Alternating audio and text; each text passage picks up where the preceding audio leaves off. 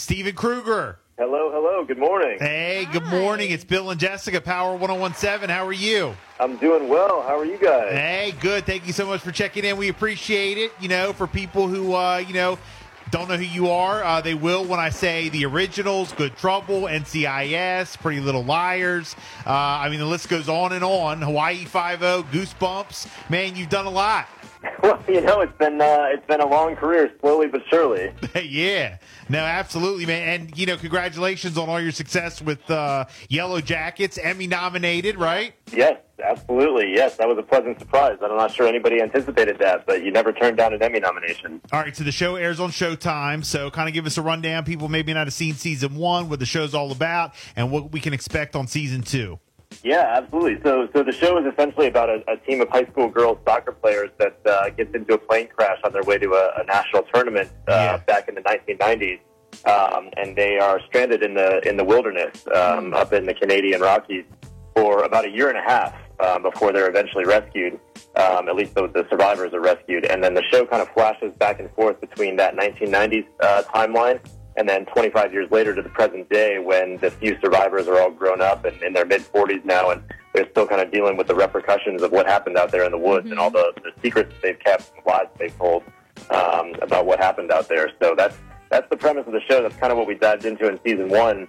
And then Season 2, it's always hard, I think, coming back for a second season when you've had a successful first season because you just feel the weight of those expectations every single time you step on set. And I know that the writers felt it, the actors felt it, everybody around the show was very aware of that pressure throughout the entire time we were filming Season 2.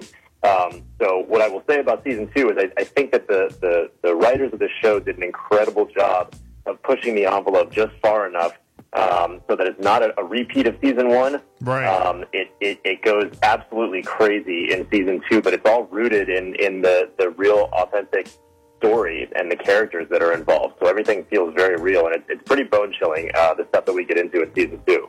Talk to us about your character in the show.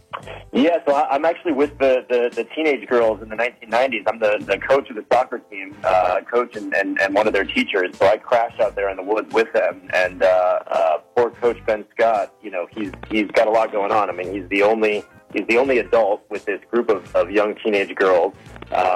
He also is dealing with, this isn't too much of a spoiler. This happens very early on in the series. He's dealing with a traumatic leg amputation as a result of the plane crash. So he's down one leg. Wow. And he's also harboring a pretty closely held personal secret throughout most of the first season as well. So there's a lot that he's got to juggle, and it doesn't always have the best outcome, unfortunately. Yeah, well, what's crazy is that, you're telling us this, we watch the show and all that, like a lot of this stuff, you're like, oh, well, this could never happen in real life, but it probably could. You know what I'm saying? Right. Like, in 2023, you think to yourself like, oh man, this is all like, fiction but we hear so many like freak accidents and stories and things that happen. This could be based on a true story if, it was. You know what I'm saying? Well, to be totally honest with you, I think a lot of us read the initial script, that very first episode years and years ago, and that was my first instinct anyway. I thought, wait a second, is this based on a true story? Because it sounds like this could potentially happen. And it's not necessarily based on it, but it's not all that different from that story from back in the 70s. They made a book and a movie about it called Alive, about the I believe it was a Peruvian rugby team that crashed in the Andes Mountains down there, and they had to survive for several months out there before they were rescued. So it's not really too far-fetched, and a lot of the things that we go through out there, you put people into those extreme circumstances, you never know what they're going to do. Right. Mm-hmm. No, man, absolutely. I also see here that you have done some directing yourself. Yeah, that's actually it's a little bit ahead of where I'm at. I'm just now starting to dive into directing. It's something I've been interested in for a number of years now. Just watching, being on set all these years and watching how directors work. It's something that's always kind of intrigued me. So yeah. I'm now in a position in my career where I can afford to kind of take some time and fold directing into the mix. So I'm working on a short film right now, and I'm going to be directing that over the next 6 months or so, and then we'll kind of see where that goes. Acting is always going to be my first love. That's something that I'll never stop doing. But you see so many actors these days who also like to jump behind the camera and direct projects that they're both in and not in. Ben Affleck is a great example. Ben Stiller. These people they're just kind of expanding their craft. So and now that's Steven on the Krueger. horizon for me as well. Yeah, now Steven Krueger. I was getting ready to say that you've seen lately, like more than not. We've talked to a bunch of actors and actresses who now have kind of moved over to directing, or they're doing both now. That must be like the thing. People like directing. They like being in control behind the camera. Good for you. Congratulations. That's great. Well, thank you. I think it does. Some actors you talk to and they really have an interest in getting behind the camera, and then others you talk to and they say, "Why in the world would you ever want to do that?" That just sounds like a huge pain in the butt. Yeah, right. Wow. Well, look, we've seen you over the years in so many different shows and series and stuff like that. Anything else that you're working on that we're going to see you? I know the new season is just starting. Yellowjackets on ShowTime, but anything else that you're working on? Any projects? As of right now, we're getting ready to start shooting season 3 sometime later this year as well. Oh, nice! Between this short film and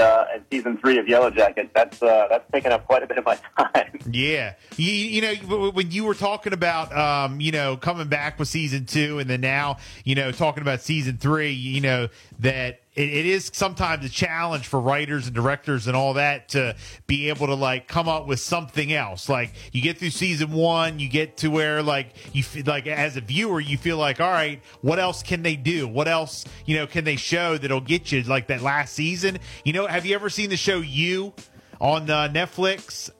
Yes. That's kind of similar. That's kind of similar because after the first season, it's like, all right, what else can they do that'll get you hooked and so shocking? And then when it comes back with another season, you're like, oh my God, yes. And then they come out with a third season. Oh my God, yes. Same thing with Yellowjackets. Yeah, no, you're absolutely right. I think luckily for us, in our case, the two writers, Ashley Lyle and Bart Nickerson, that created the show, they actually had a 5-season plan when they conceived of this show in the first place. So even though a lot of times I think it seems like to the audience, are they just making this up as it goes along?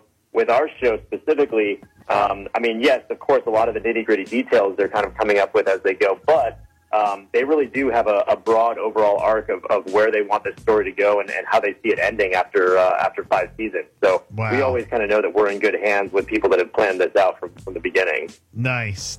Steven Krueger, check him out. Showtime's Emmy-nominated series, Yellowjackets. Look, if people want to follow you on social media, want to look you up, how can they do that?